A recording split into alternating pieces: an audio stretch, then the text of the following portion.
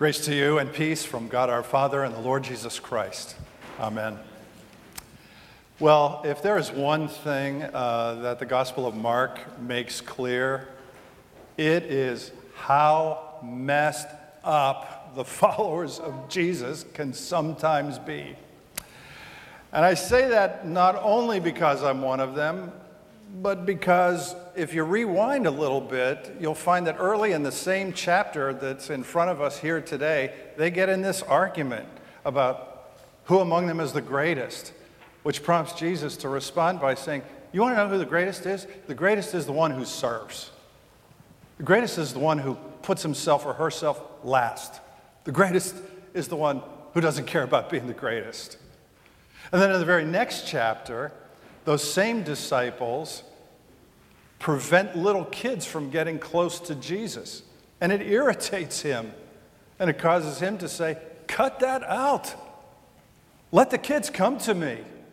Don't stop them, which is why we recall that little episode when we baptize children in the life of the church today. And then between these two episodes is this morning's passage in which the Apostle John, of all people, comes to Jesus with a hint of pride, I might add, and says to Jesus, we saw this guy casting out demons in your name, and we told him to cut it out. Not because he isn't a believer, not because he's not acting on your behalf, certainly not because he's doing something wrong, but get this, because he wasn't following us. Not you, but us. Some translations actually say he wasn't one of us. Meaning what? He wasn't Lutheran? No, meaning, he wasn't part of our inner circle. He wasn't one of the 12. And the question is, why do these guys act this way? And why does anybody act that way? Maybe it was because they were part of Jesus' inner circle. They were in his intimate leadership team, and maybe their status or their position kind of started getting to their heads, as sometimes happens. Maybe they thought that they were going to be, kind of the next generation of Pharisees, and they would approve of and control all things religious. Good thing that doesn't happen in the church anymore. Or maybe, just maybe, it has something to do with the fact that if you rewind a little bit more in Mark chapter 9, you'll see another episode in which the disciples themselves try to cast out a demon, and they can't do it. They are ineffective, while this other anonymous, unknown, uncertified person who has no apostolic authorization whatsoever is able to do something for which the disciples themselves are ineffective, which they cannot do. And maybe that just got under their skin. It's kind of like when one of you tells me how great Joel Osteen is.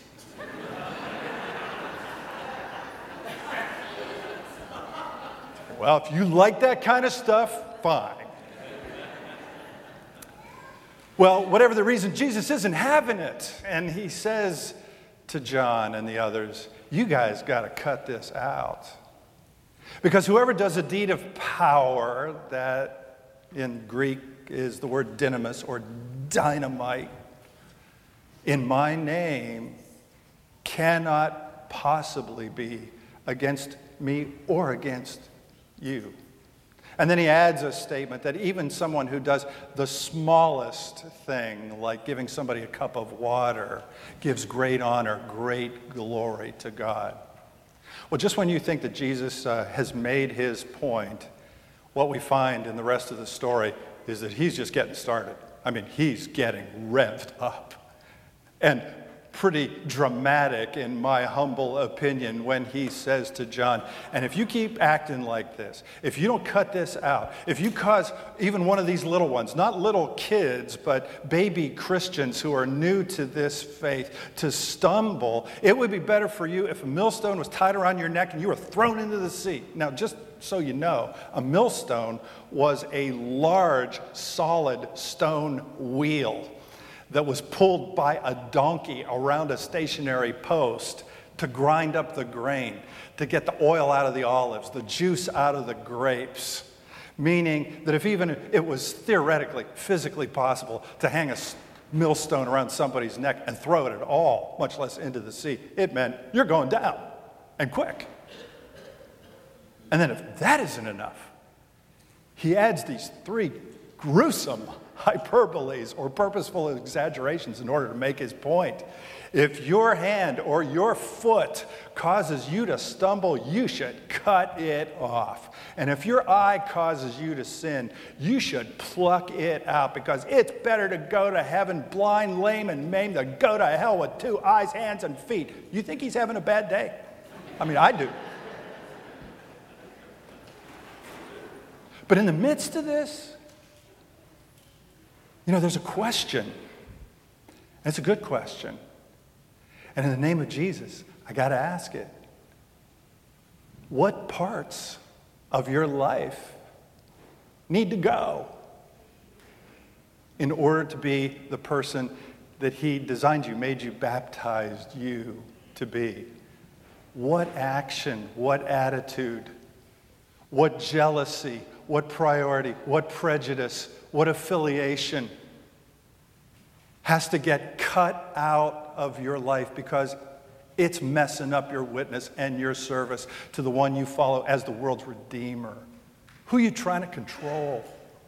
Who do you look down on because they're not part of your circle, your social, your cultural, your racial, your political, your denominational tribe? Crying out loud, John, don't you know that anybody who does a powerful deed or even a small one in my name is one of us? And see, if we think that way, and we believe that way, and we proclaim that way, and if we act that way, that's when people come to Jesus. That's when people come to his church. That's when we turn the world upside down with the good news that breaks into hearts and changes everything for the glory of God. The emblem of Lutheran Social Services of the National Capital Area includes the words, "Serve boldly." And today we're here to give thanks for countless cups of water and countless deeds that were greater still, that with your prayers and your support have been done for orphans, for adoptive parents, for refugees, for immigrants, for the homeless, for the poor, for the hungry, for all kinds of people in need in every generation. And today we give thanks in particular for our brother and for our pastor, Ken Carlson, who for 20 years has been serving boldly and leading faithfully as part of the LSS leadership team, which knows no us and them,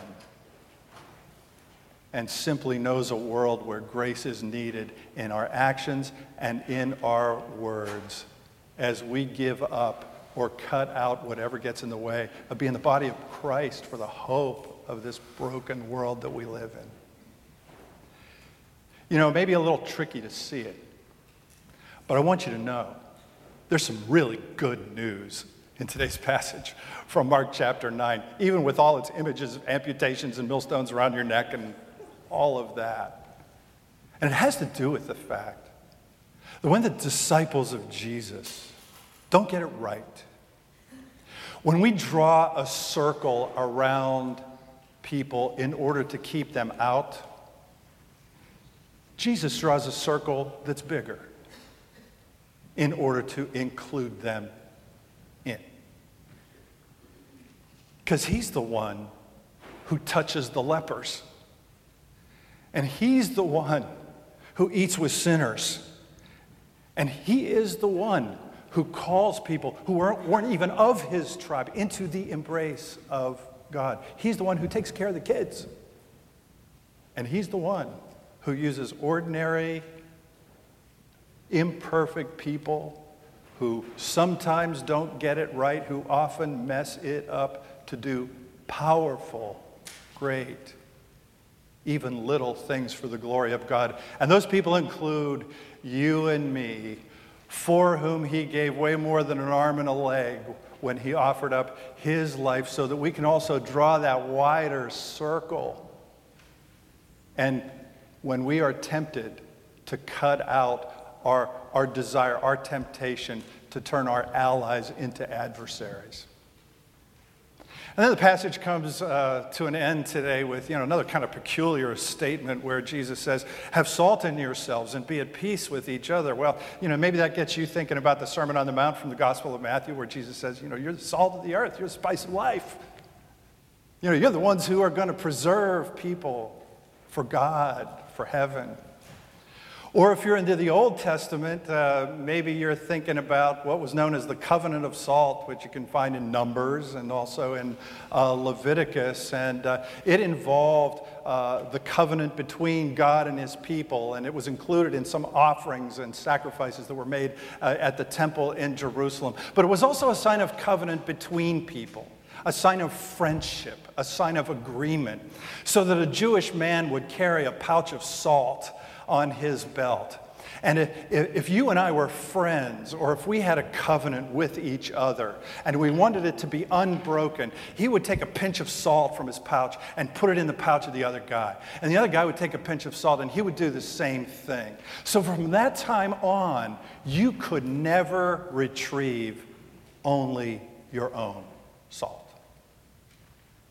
It was now mixed together forever. It was covenant of salt. In fact, there are people in some cultures today that describe the most intimate, most important relationships of their whole life by saying, there is salt between us.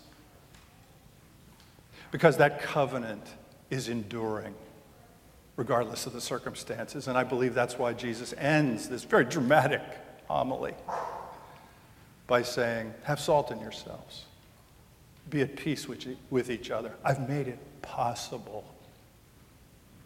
And so as a follower of Jesus, I give thanks to God for this drama and for the fact that this God is willing to use me, to shape me, to redirect me, to change my way of thinking, all the while loving me enough to move me from being the person that I'm so often inclined to being the person that he created and baptized me to be. And I know that's still a work in progress. It's ongoing. I also give thanks to God today for a congregation that has quite a reputation for serving boldly and for including all kinds of sisters and brothers from all over the world in the ministry of Jesus and in the family that bears his name. And most of all, I give thanks to God today that because of Jesus, you get to keep your eyes and your hands and your feet, and you get to use them for the glory of the one who died for us so that we can cut out whatever gets in the way and live for him as sisters and brothers in the family of God, because there is salt between us. So congratulations and thanks for your service, and God bless you as you draw the wider circle and give those cups of water to friends and strangers alike and do powerful and great things for your joy and purpose and for the glory of God. In the name of the Father, and of the Son, and of the Holy Spirit. Amen.